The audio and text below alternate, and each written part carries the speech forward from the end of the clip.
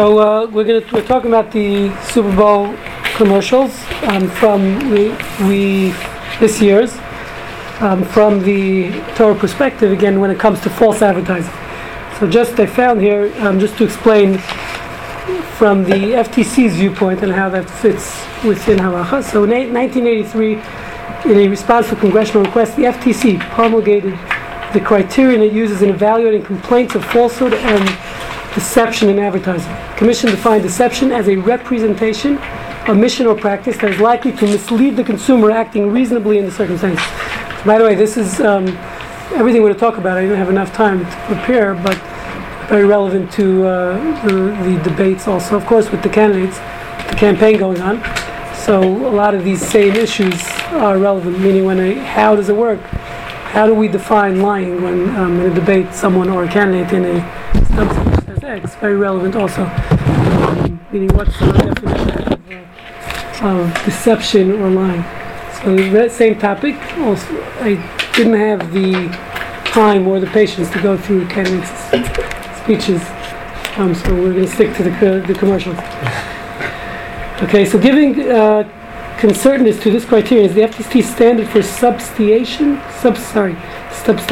and its policy of materiality. Substantiation requirement tells the advertiser that before disseminating a claim must have a reasonable basis for supporting the claim. A firm's failure to possess and rely upon a reasonable basis for objective claims constitutes a deceptive act. Okay, so this is the FCC's criterion for falsehood and deception. In regulating advertising, the FTC does not see a public interest in ferreting out all forms of falsehood. The FTC is concerned only with falsehood that is detrimental to the consumer. The detriment criterion is referred to as the materiality condition.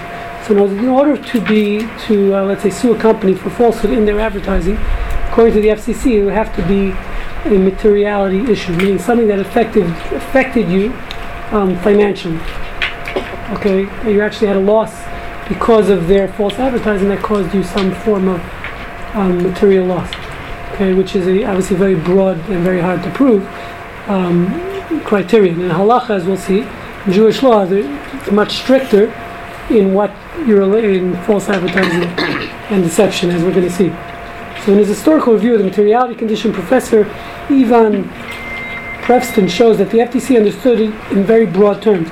To be deceptive, according to the FTC definition, it is not necessary to make a claim that is judged likely to induce a purchase that would not otherwise have taken place. So even if you're going to say, I wouldn't have bought this product if I wouldn't have seen that advertisement, that's not sufficient.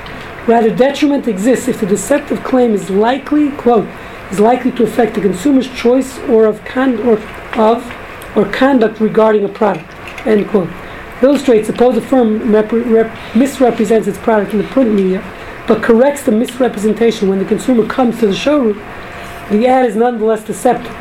Though the deception may have no direct bearing on the ultimate purchase decision, the claim may unfairly attract business to the seller's store, thereby enabling the salesperson to apply persuasive techniques that otherwise would not have been possible. This broad conceptualization of materiality will be evident in the manner in which the FTC handled various complaints, as the Kraft complaint, which is dissuaded later in this chapter. Okay, so again, as we're going to see, it's a very different definition by the FTC and in the Torah's definition of deception, as we're going to see. So the first issue when it comes to false advertising is, as we discussed many times in our previous classes on the past year Super Bowl commercials, I don't know if we did it last year, but 2 years ago, is the concept of what's called Genevat Dat. That means, in Jewish law, conveying a false impression is prohibited even if there's no outright lying, meaning even if you're not necessarily saying something that's a lie, or you're not, I'll talk about intention a little later, but just conveying a false impression. And the classical cases, as we discussed in the past, were like, let's say, we discussed this in many applications, but let's say I know, Brian's going to be out of town this coming Shabbos, either Brian, and I invite him for Shabbat dinner, knowing that I heard from someone else that he's traveling. So I really don't want to have him. I want to score the brownie points by being nice to him, inviting him for Shabbat, knowing that there's no way he's going to come. Meaning, if I thought he might come, I probably wouldn't be inviting. Nothing personal. Okay, so that's the classical case of what's called genevat dat. You're deceiving someone's mind. I mean, he thinks you really like him, and you're just inviting him only because you know he's not gonna. There's no chance that he's coming. Okay, that's classical case of genevat dat. There are many applications of that, as we'll see. We'll discuss some other ones, but the first issue is also relevant. I want to show the first exhibit here is relevant to comparative advertising. Again, there's no comparative advertising is permitted within FTC regulations, as long as you're, I think, let me just make sure I'm correct here, what the criterion is exactly, I don't remember it offhand. Again, as long as you're not representing something falsely, even if you are, let's say you say our product is better than theirs, technically according to FTC guidelines, that's not a problem.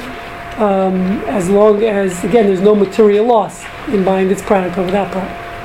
If there is a material loss, then that's the only time it would be a problem according to the FTC. So in this year's Super Bowl actually was very little, interestingly enough, comparative advertising. The one that I did see that stood out was this one, which was a boring laundry detergent commercial. I don't know why they allowed it even on the Super Bowl. But. A leading consumer testing publication recently tested the top laundry detergents. The winner, Persil 2-in-1, didn't only beat Tide, it beat every single detergent tested. Boom. Switch to Persil Pro Clean 2-in-1, #1 rated. Okay, it's a very simple commercial, less than 30 seconds, cost them a few $1 million, couple $1 million. But they actually did the research, and believe it or not, they are correct. Consumers Reports rated this detergent better than Tide. Actually, really won in only one area, which was bloodstains. Everything else was equal to Tide.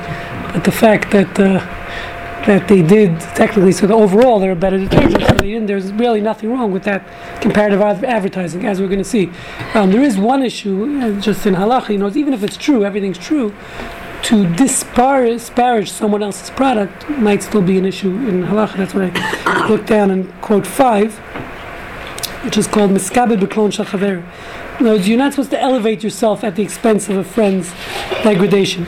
But in this case, I'm not sure here they're not even doing that. They're just saying they're the best detergent, even compared to Tide. So they're not denigrating Tide or any other detergent. So this advertising, this would be a typical comparative advertising, which would be 100% ethical, 100% legal, on FTC criterion and on halachic criterion.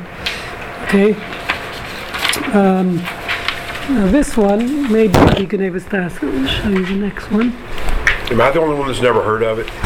Oh, so it's actually interesting. So I was looking it up because I didn't either. It's a German product. New German product has just come to the States. Walmart brought it. It's actually, I don't know if it's still, but initially it was only sold in Walmart. It's only sold in Walmart. Oh. And it's a German, in Europe, it seems like it's a great brand. Everyone loves it, and that's why they decided to bring it here. Walmart's bringing it in. And it actually is, they're saying, better than Tide. You've seen it? Same price. I've never seen it, no. I just, because I was researching it for the class, that's where I found it. So this one is... Here, so this is the next one. This is great commercial. Thank you. Hey! See the guy taking my little girl out, huh? Yep. Huh. See? Why don't you go ahead and take my new car? Thanks, Pops. Go ahead, baby.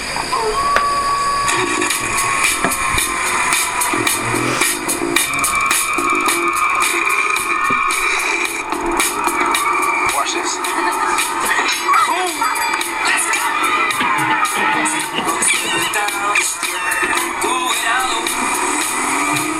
Favorite spot?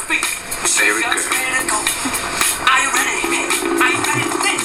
You messing with the wrong daddy! I'm taking you home. Why? Car Finder on the Hyundai Genesis. Back so soon? Here you go, sir. Because a dad's got to do what a dad's got to do. Honey, what you guys do tonight?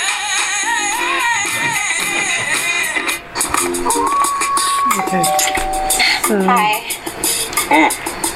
So that great commercial. But I did the research on this product, the Hyundai, the car finder.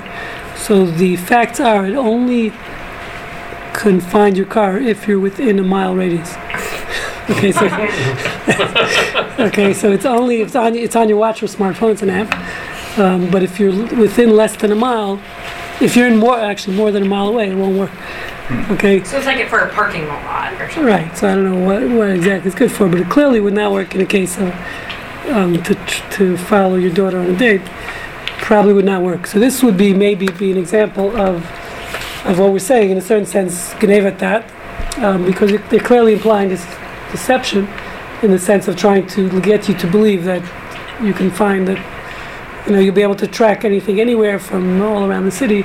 Again, could be the father was within a mile during the whole following it around, but clearly there's a certain sense of deception. If you do look it up, it works only within a mile.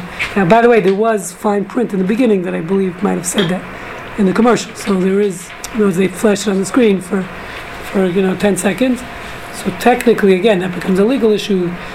They probably fulfilled their obligation, but as far as halacha would be concerned, that could be an issue of, again, trying to convey this impression that you can track your car anywhere in the city. Probably a false impression. And I put down here, so this concept of Genevat dat, as we discussed many times, is conveying a false impression. It says it's actually, in a certain sense, worse than actual stealing. The Talmud says it's the highest level. There's different levels of thievery.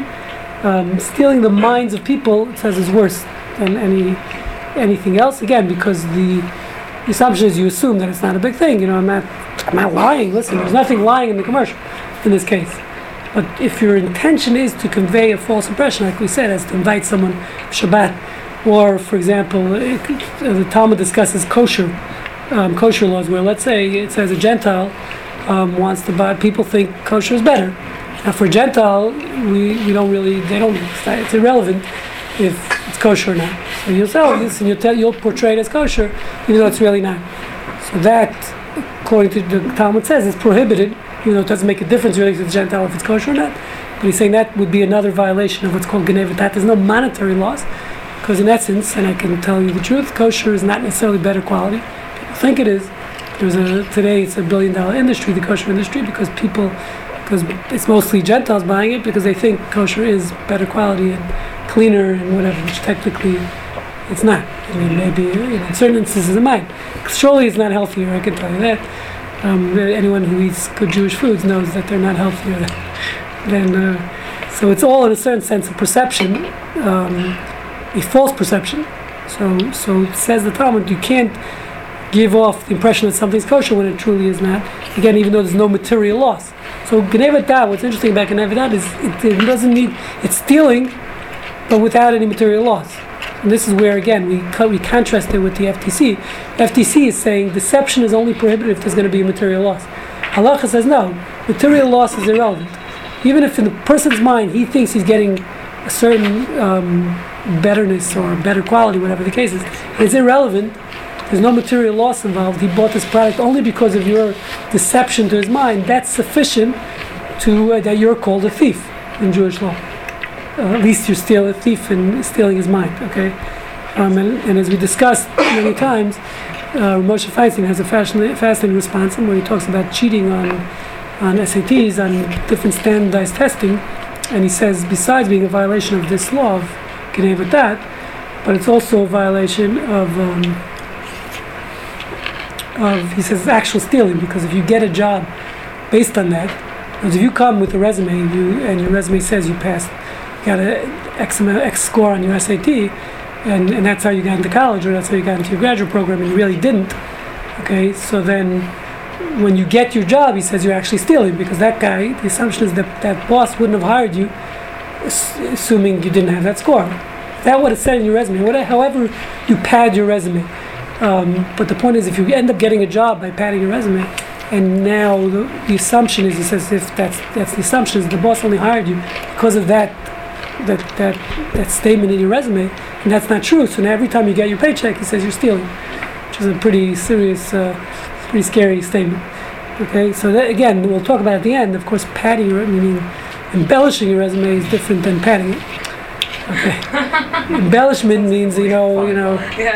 yeah, there might be a fine line, but the point is there's a difference. Meaning there's a certain assumption when you send a resume that it's, there is some embellishment there, as we'll see in advertising also. So that assumption is allowed. There is some leeway of embellishment. Embellishment is allowed because it's understood that people embellish. But if you're putting something that I went to Harvard and I never, all I did was visit the kitchen, the cafeteria there, and you write I attended Harvard, so that's different. Okay, than saying, I don't know what it is. I have a, I'm saying that there might be a fine line, but there is a big difference, and we'll talk about that later at the end when it's more relevant. So the other important thing to know about this is that, I don't know, I'm trying to think how it's applicable in this case, but if you should have known this, there's some things that are so obvious, where the FTC also talks about this, that if the reasonable person, the FTC calls it the reasonable man, would know that this is not what they mean. And let's see if I can find an example of that. Where was that picture taken? This is in Israel last Friday, in the Arab marketplace. Who's the pretty girl? That's my daughter. Really? She lives in Israel? She's there for the year. She's a student for the year. Good for her. I lost. 1 second, I just lost my folder here. What's the name of it? YouTube. So in the past, we've played commercials that show the pretty girl driving the car, things like that, where it's the reasonable man is not going to assume just because I'm buying Hyundai Genesis, I'm going to get Kate Upton as my date, right? Most reasonable men would assume that. So there are some who might not. But those are, again, it goes by the reasonable man. Just because you bought the car because thinking you're going to get Kate Upton doesn't mean you can sue Genesis. Hyundai. Right, you can sue Hyundai. But so in other words, it has to be, again, and this is, the Talmud agrees with that concept.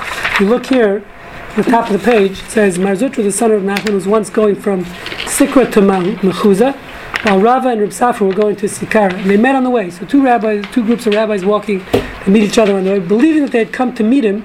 So one rabbi thinking, well, he's king rabbi. So he assumed the other rabbis had come out, he's just walking into the city, he assumed they're coming out to greet him. That's why they leave. But meanwhile, they were just going on a trip. They had no idea he was coming. So he said to them, why did the rabbis make the trouble to come so far to meet me? Right, he assumed they came to meet him. Reb Safra replied, we did not know that the master was coming. Had we known of it, we would have put ourselves more out than this, meaning we would have put out the red carpet. We really had no idea you're coming. Don't be so hard on yourself. So Rava said to him, why did you tell him? He goes, why not make him feel good? He assumed you're coming to meet him. So why do you mess up his surprise? You've now upset him. He replied, but we would be deceiving him otherwise, meaning he's saying I couldn't lie to him if I really didn't come to see him. And this, like I mentioned in the past, this is something that happens often as a rabbi. You go to visit someone in the hospital and happen to bump into another patient on the floor, okay, and they say, wow, Rabbi, you came all the way here to see me. Of course, there's no way you would have came to see this guy. It was just him. The other guy's your big donor, so you're coming to see him. Okay, so that's a problem, maybe, according to this. Do I have to tell the other guy? I don't know. I wouldn't. I really came to see the guy in the next room. Right? Obviously, it's going to make him feel bad. So he's saying. So that was the issue here. He's saying, "What? Do you make him feel bad?" So he said, "Otherwise, I would have been deceiving him. I have to let him know." He said, "No, he would be deceiving himself." Meaning, if the reasonable man shouldn't have assumed that, so that's not called deception. Okay, like we're saying with the Kate Upton in the car, the reasonable man is not necessarily assuming that they're going to get that date. So then that's not deception. If the guy's fooling himself, the bottom line is, if the person's fooling themselves, I'm not deceiving him. If someone really thinks that's going to, that they're going to get that date, so they're deceiving themselves. That's not called Gnei V'Tat. So it's important to know that distinction. Again, it's hard to be objective sometimes, or subjective. So I'm trying to see if there's a commercial there like that. But if he was used to traveling and having people welcome him as he's entering the town or on his way in, so now he's got an expectation of... Yeah, but I'm saying just because you meet someone doesn't mean they're coming out to greet you. There's many reasons they could be leaving. They're walking. Well, is that fine line of you tell the white lie so you don't bust his bubble? I don't know. Yeah, but he wasn't concerned about that here. The question was, again, if it was truly deception, meaning if, obviously no one insults someone, but the point is, the question is he deceiving himself, thinking that, oh, they're coming to see me, or am I deceiving him by just playing along with it and saying, yeah, we came to see you? That's really the question. Okay, so I want to see if I find, here, let's say, like, take this one. Maybe this would be a good example of this. Cheese in the So this is a Taco Bell commercial, which maybe fits this criteria here. Let's see non-kosher commercials. You can see it as long as you don't need it. This is gonna be bigger than man buns. This is gonna be bigger than Tinder. This is gonna be bigger than drones. What? It's gonna be bigger than aliens! Aliens? Oh, what's this? It's gonna be bigger than James Harden's beer! This is gonna be bigger than those things. It's gonna be bigger than football. Real football. It's gonna be bigger than everything. Cheese in the shell. So here the question is, again, is it really, obviously they're saying it's going to be bigger than it is. That's not, no one really believes it's going to be the biggest thing that came out. The assumption is they're just saying, everyone understands. The reasonable man understands. They're just trying to push their product. Another example of that would be this. This wasn't in the Super Bowl, but I found this. I found this fascinating. This was on BuzzFeed. They show you McDonald's advertisement and compare it to the real thing. They show you a picture of what it looks like in the advertisement, what it looks like in real life when you go to McDonald's. So this is something that might fit this question also.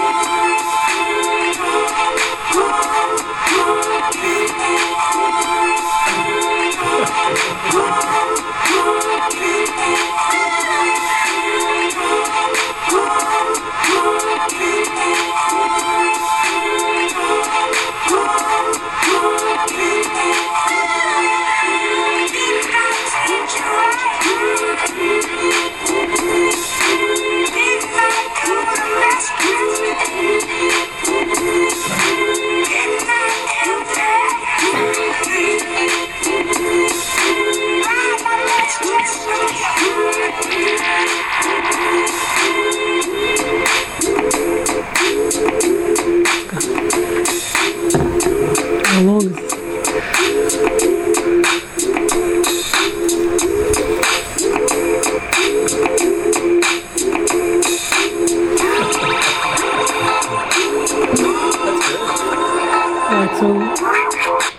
Again, I think every reasonable man knows you're watching a commercial with, when you stick your fork into the tomato, it doesn't happen in real life, right, with this cheese dripping down perfectly. So this is another example where you're deceiving yourself. You really watch the commercial and think this is what it's good. Obviously, it's never looks as good as the commercial. So I think that again wouldn't be a problem. There's nothing wrong. Obviously, you're going to do a commercial there. People have makeup on, the food has makeup on. That's the way to do it, the trick photography. I think the reasonable man understands that, and therefore there's no issue of deception there. That's not called Genevas Das. That's what I would tend to believe. Okay? So let's move on to number 2. So, Lifnei Iver. So this is important in the sense of it's a topic we discussed many times in the past, also in a lot of different applications. But there's an interesting, fascinating verse in the Torah we discussed, which the verse says, "You shall not place a stumbling block in front of the blind." So that is interpreted in the literal sense. Charlie Chaplin throwing a banana peel down in front of someone who's going to slip. That's prohibited. It's broadened in the Talmud to also include, and it's a whole different topic we discussed in other applications, which is blind, meaning someone who's spiritually blind. So let's say assisting someone in sin or enabling someone to do a sin which they couldn't do without you, that would be placing a stumbling block in front of the blind, quote unquote. We're not going to discuss that today. The third interpretation, broadened, and the prohibition includes all three of these interpretations, is giving bad advice, meaning if someone's blind, someone comes to you as a rabbi, professional, even in a non-professional setting, professional setting, it's irrelevant, and intentionally give them bad advice. Let's say they're coming, they want to buy this house in the neighborhood, and you really want the house, or your brother wants the house, so you tell him, no, it's a terrible house. So if you're intentionally giving someone bad advice, that fits under the heading of placing a stumbling block in front of the blind. Again, blind in this case meaning he doesn't know the facts, and he's coming to you for the facts, and you're intentionally giving them bad advice. So that, says the Talmud, is also a violation of this biblical law. Okay, so now if a brand is pushing their brand over another one, saying buy our brand because it's better, or intentionally telling you to buy this because it has this feature or this aspect, and they're intentionally knowing that it's really not as good as the other brand, so that again would be technically a violation of this law. Even again, material gain, immaterial gain, it's irrelevant, it's immaterial. So giving bad advice would be a violation of this. So even if it's not comparative advertising, surely if they're saying our product is better than the other one, that means they tell you to buy this detergent knowing that it's really not better than the other one, that would be offering bad advice. But even if they're not comparing it to another brand, just saying this, we have this specific feature, and it's wrong. Yeah. Are you talking Jew to Jew again? Oh. Period. Well. Interestingly enough, So this is one of this technically this. Stealing is prohibited for everyone. This is not really called stealing. You're just giving bad advice intentionally. This prohibition is one of the 613. No, so by the way, so it's not applicable only to Jew, meaning only a Jew is obligated in this law, but irrelevant, meaning, for example, let's say the other interpretation is assisting someone in sin. So if it's a sin for the non-Jew, I can't help him either. Let's say adultery. Can't, let's say that website, Ashley Madison. As a Jew, I couldn't be managing the website because I'm assisting people in sin. That would be an example of it, or enabling. So even if it's for non-Jews. What if he's a Mormon and wants multiple wives? So that's okay? No, I'm saying because the Torah says adultery is prohibited. For a man it wouldn't be. No, but also helps. Even in Judaism, by the way. David, I got good news for you. Not fair. David, I got good news for you. Even in Judaism, multiple wives are not prohibited. So it's only prohibited for a woman can't have multiple husbands, but technically, biblically, according to the Torah, a male can have multiple wives. So the same thing in Judaism. Rabbinically, it's only rabbinically. Okay, don't get any ideas. I had no idea, believe me. Who wants twice the service? So now so to answer your question, the prohibition of offering of lift neighbor, this verse is applicable for a Jew assisting others in sin or giving bad advice would be across the board, even for non-Jews technically. The prohibition is only for a Jew, meaning non-Jews don't have, it's one of the 613, so they don't have this prohibition for them to offer bad advice. If a non-Jew offers bad advice, they're not in violation. That's the difference. So if the company, it would only be relevant if the company we're talking about is owned by a Jew. Understand this problem in advertising, as it applies to advertising. Okay, but again, so offering intentional bad advice, whether it's as a stockbroker, as a rabbi, or as anything, even just as a friend, is prohibited if it's intentional. If you didn't know, if you thought this was the best advice, so you did your best, that's not a violation, even though it ended up being bad advice, retroactively. So again, it has to be you intentionally know your product. If you really think your product is the best product, it's better than Tide, so then you have a right to say that. If you really believe that, even though it might not be true, but if your intention was this really is a better product, you'll be happier with our product. If you know your product is inferior, and you're offering and you're advertising it as a better product, that's where it becomes an issue. Okay, there is a question if, let's say the opposite, let's say you offered bad advice and the guy didn't take my advice, did I still violate the law? So that would be relevant to commercial law. So meaning, is the violation only if the person ended up using my advice and he was wrong by it, Or is it even if I just gave the bad advice? What's the prohibition? Is giving the bad advice intentional bad advice? Or is it only if they actually acted on the bad advice? So there's two opinions on that. But so there's a commercial here. Two opinions. Speak to your local rabbi. Shocking. Speak to your local rabbi. Opinion on it. So here, one say this was a great commercial, and it's questionable because I'll tell you in this case I think the facts were wrong. But watch the commercial. Oh no, the car! Told you somebody should have waited in the car. Says there's a black car 3 minutes away. I'm not taking one. That one. Come on.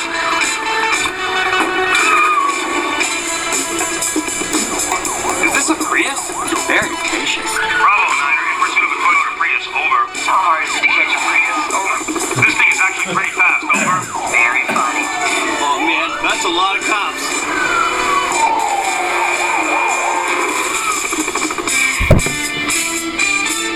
Oh look, a farmer's market. We should get some flowers for the car. Take me to the police chase involving a Prius. Folks, you can't make this stuff up. Now the chase has hit the freeway. Is that us? On the scene with the Prius 4, authorities still in pursuit. Unit 12, I'm out of gas on the highway. It's a chase that some are calling the chase of the century and is now a global phenomenon. What are Prius owners feeling right now? Proud. I feel proud. Which of the four are you most attracted to? The driver. Dude, did you fall asleep? No, I was meditating. Guys, ready to go push. Wow. You must be really tired. Go. Shut up.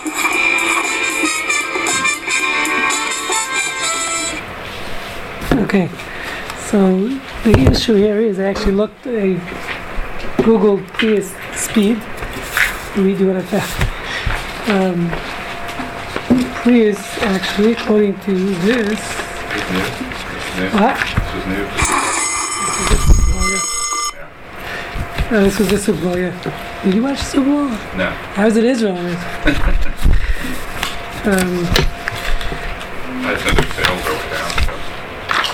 Prius. Yeah. Really? Oh, look at the gas. Yeah, right. So yeah, top EV speed. The PIP, I'm not sure what that stands for, has a top, which is the Prius. I don't know what the IP stands for. Has a top EV speed of 62 miles per hour. Okay. Wow. Can still go faster than that using battery power, but the car requires the engine to be running at speeds over 62. I'm not sure what that means. The Energy products can do 85 miles per hour in EV mode with the engine off. Okay, now the Chevy Volt can go 100 miles per hour without the engine running. So 62 miles per hour is what they're saying here. Maybe 85 in certain instances. So there's clearly... Still not faster than the police car. No. Right. I'm saying there is a little... I mean, the question here is, are they clearly deceiving you? Meaning, if you're trying to buy a fast car and you watch this commercial, again, I can't imagine anyone. But still, they're telling you, we're just as fast, we're, faster than police cars. Which is clearly, it might be two things. First of all, clearly with naive, we're saying giving bad advice. If you're looking for a speed in your car, you're claiming it has speed. Number two is that it's probably number three, which is Lashon Hara, or Motzi Shemra. Well, that's really about another product, but meaning it clearly might be stating or clearly giving that impression that it has speed.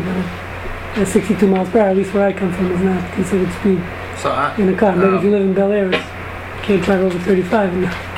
So I had a different issue with this ad. Yes. I found it amusing, but I had an issue that it glorified breaking the law. Yeah, sure. I mean, to me, I'm surprised that a major company like Toyota would put an ad out that says, Kids too.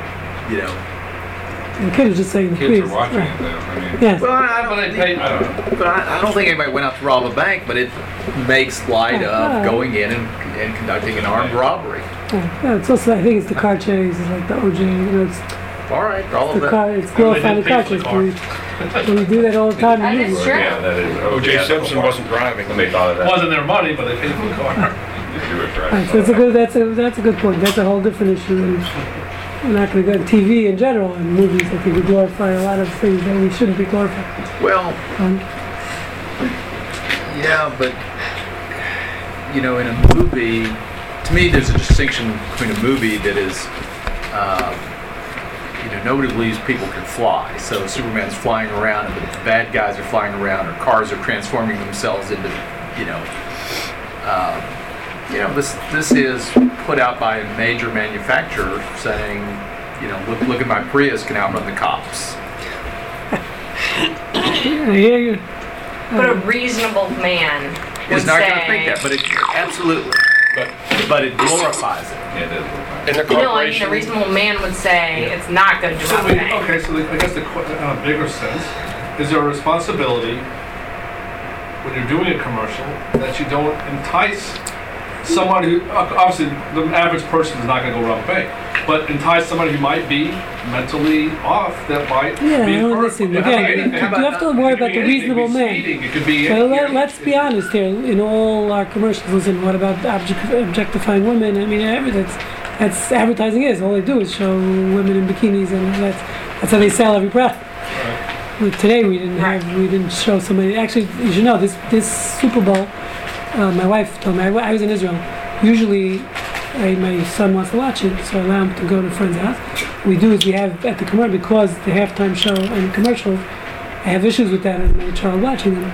So we learn at the Sins, we have a Mishnayos group. We take them out and we give prizes to the kids during the commercials to study. So we have 5-minute breaks, and the halftime. With all the issues with halftime in the past years of what's it called, malfunctions, Wardrobe. malfunctions. And so this year I was in Israel, and so my wife called me up saying, well, he was going to go watch him at the Super Bowl. My son called me up and said, he wants to watch the commercial. So believe it or not, there was very few commercials that I wouldn't have had a problem. It's much less than the previous years. I was very impressed. Much less naked women. What? Does he go outside? Right, does he live in the world? Yeah, but I'm saying, but to watch some of the stuff, I'm not comfortable with them seeing. We have a filter on our internet. What?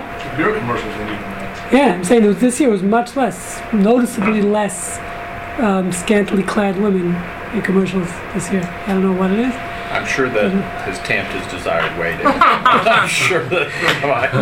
Doesn't even think about girls anymore. Yeah. Well, this year was Super Bowl L.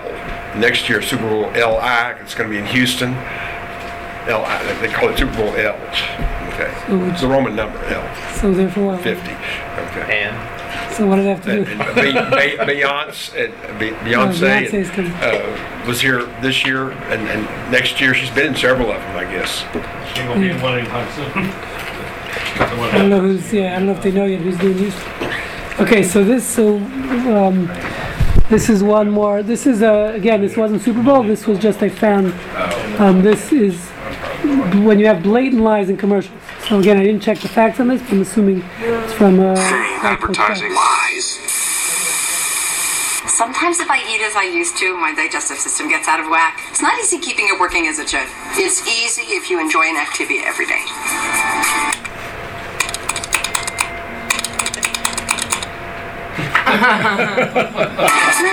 Delicious! With the exclusive probiotic Bifidus regularis.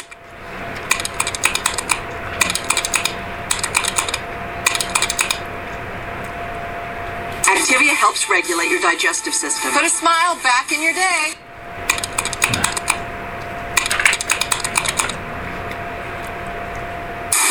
Some people will like downloading stuff twice as fast.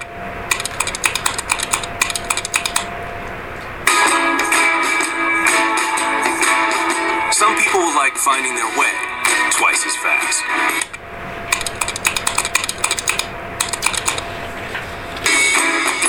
But pretty much everyone will like paying half the price.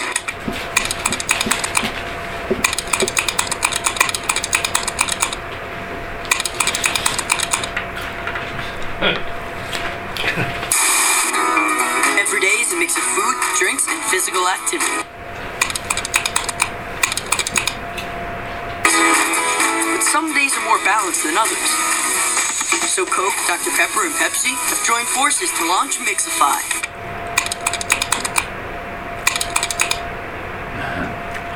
Spend a day on the couch? Go for something less. Just finished an afternoon of Frisbee? Maybe you've earned a little more.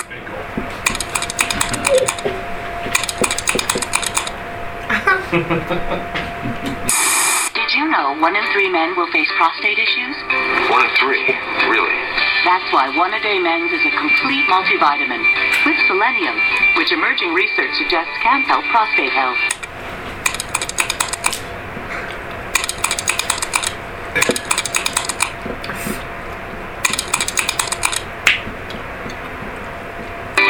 One A Day Men's.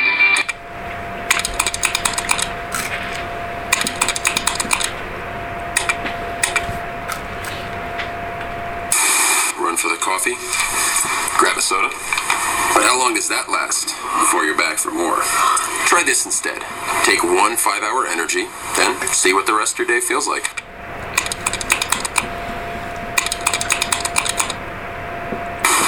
Sure won't feel like 2:30 anymore, or 3:30. 5-hour energy. Hours of energy now, no 2:30 feeling later.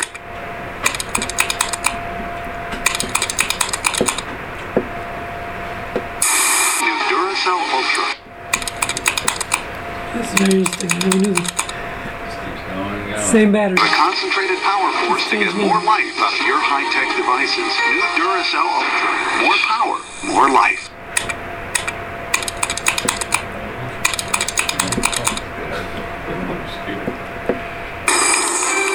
Experience Duracell Quantum, the #1 most advanced alkaline battery. Anyway, let's say. With the exclusive probiotic Bifidus Rate. Okay, Those are get great. the point. That's good. So the bottom line is, it's a blatant lie, meaning, obviously some of these I don't agree with all, but more or less, blatant lying obviously is going to be prohibited according to halacha, and it violates everything. When he's, literally stealing, you're giving bad advice, you're giving us that, all of the above. When we get the last 5 minutes, there's one more. I just want to show you one other. I found this year's Super Bowl. Where'd you get those truth videos? This YouTube. The expose. Where'd you get those? YouTube. I just googled lying and advertising. People You don't have to work hard today. I have trouble turning a computer on. Okay, so this is one I wanted to show. So this is actually from this year's Super Bowl. Whoa, listen, folks. I have to apologize again. Look, those were last year's numbers. It says right here on the card, T-Mobile doubled their LTE coverage in the last year. And with more LTE towers than Verizon, T-Mobile reaches pretty much everyone they do. I'm not taking responsibility on this one. Verizon got it wrong. Yes, not me. Join the millions that switched. That was, he was the guy with the Miss America, obviously messed up.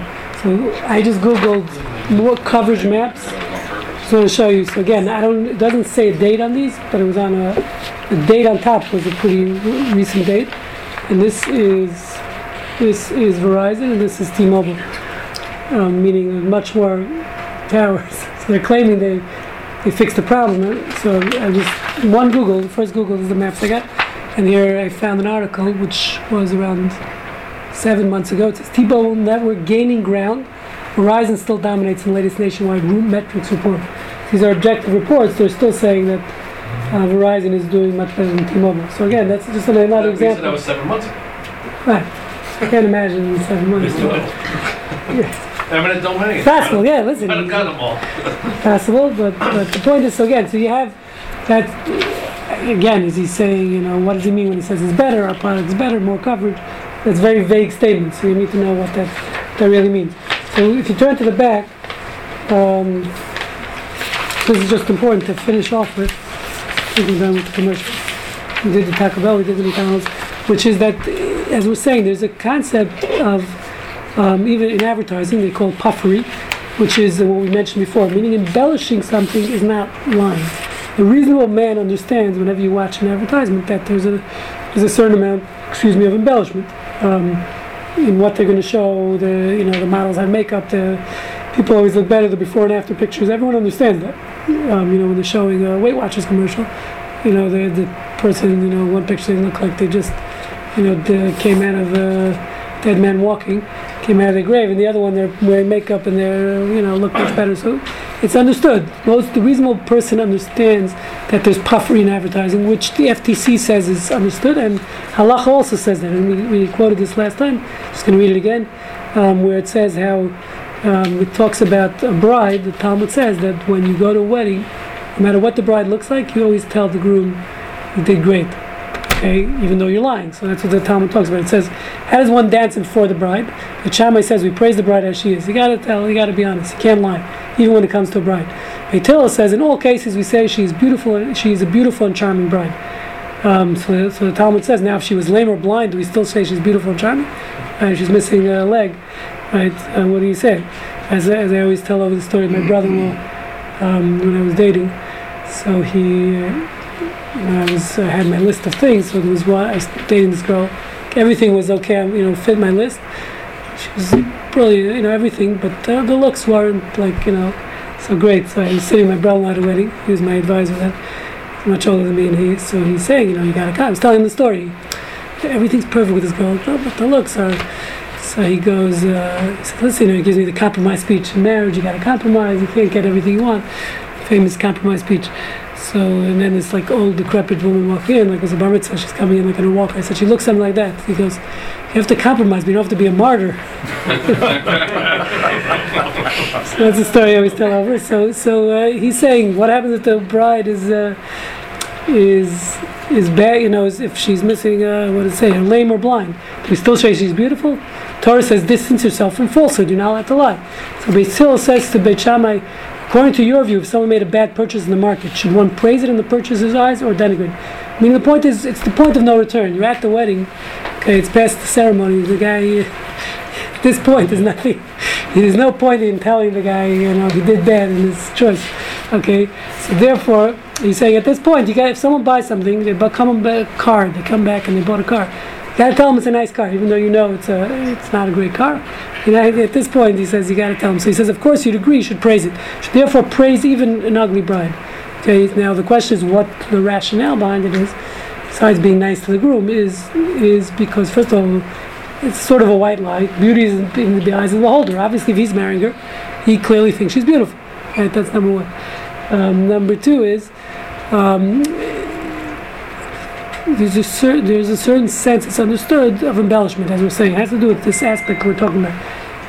If it's understood that this is the way people talk, of course everyone says the bride was beautiful. That's the way everyone talks at every wedding. The bride is always beautiful. So is it really true in every case? No, but that's the way it's spoken about, and therefore, what we're saying is puffery is allowed. The bride did look beautiful in her gown, and makeup was done. Her hair is done. So there is a certain sense of puffery, and that's the last quote here, which is very important. It's actually talking about in negotiations, where the Talmud. This is the tractate talking about vows. So normally, as we know, violation of your vow is a very serious offense in Jewish law. Okay, so now the case here is where you have two people locked in negotiations. Okay, it says A asks for $4 for the product. B says he's only paying $2. Okay, so they're negotiating. So upon hearing B's bid, A proclaims, if I accept anything less than 4, let bread be forbidden to me by force of a vow. That means I'll never eat bread the rest of my life. It says I'll never accept anything less than 4. If I do, I'll never eat bread. And then B counters and he says, if I offer anything, if I pay more than 2, I'll never eat bread the rest of my life. Okay, says the Talmud, and then they conclude the deal at $3. So they both now violated their vow. So it says they can both eat bread. Why? Because it's understood in negotiations. This is the manner of speech. Whenever you're negotiating, it's understood. The person says, "I'm never going to go less than this price." The other guy says, "That's the way. That's what negotiations are. You have to show your red line. This is my red line." But everyone knows it's not really a red line. Okay, so the same thing in the same thing in advertising, I believe. Applying that same logic is puffery. It's normal. The manners of speech we use in our advertisements. In many of them, it's understood that you're embellishing it. When you say this is the best product since, this is going to be the best product out there, everyone knows that's not really what your manner of, we don't understand what that means. That's the concept of puffery here, which I think is important to know in all advertising, and therefore there obviously is a broader definition when you say what's called deception. again, the halacha clearly is a stricter definition than the FTC. It doesn't have to be material loss, but it's understood, even the Talmud understands that there's a certain amount of what we call puffery or embellishment in advertising, and therefore if that's the normal manner of speech, again, for the reasonable man should understand that, then there's no problem.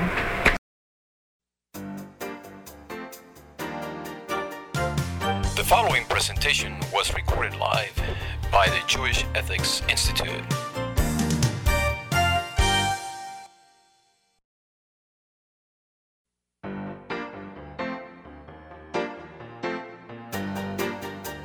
You have been listening to the MP3 project from the Jewish Ethics Institute. For a complete selection of our lectures, please visit our website at j-ethics.org.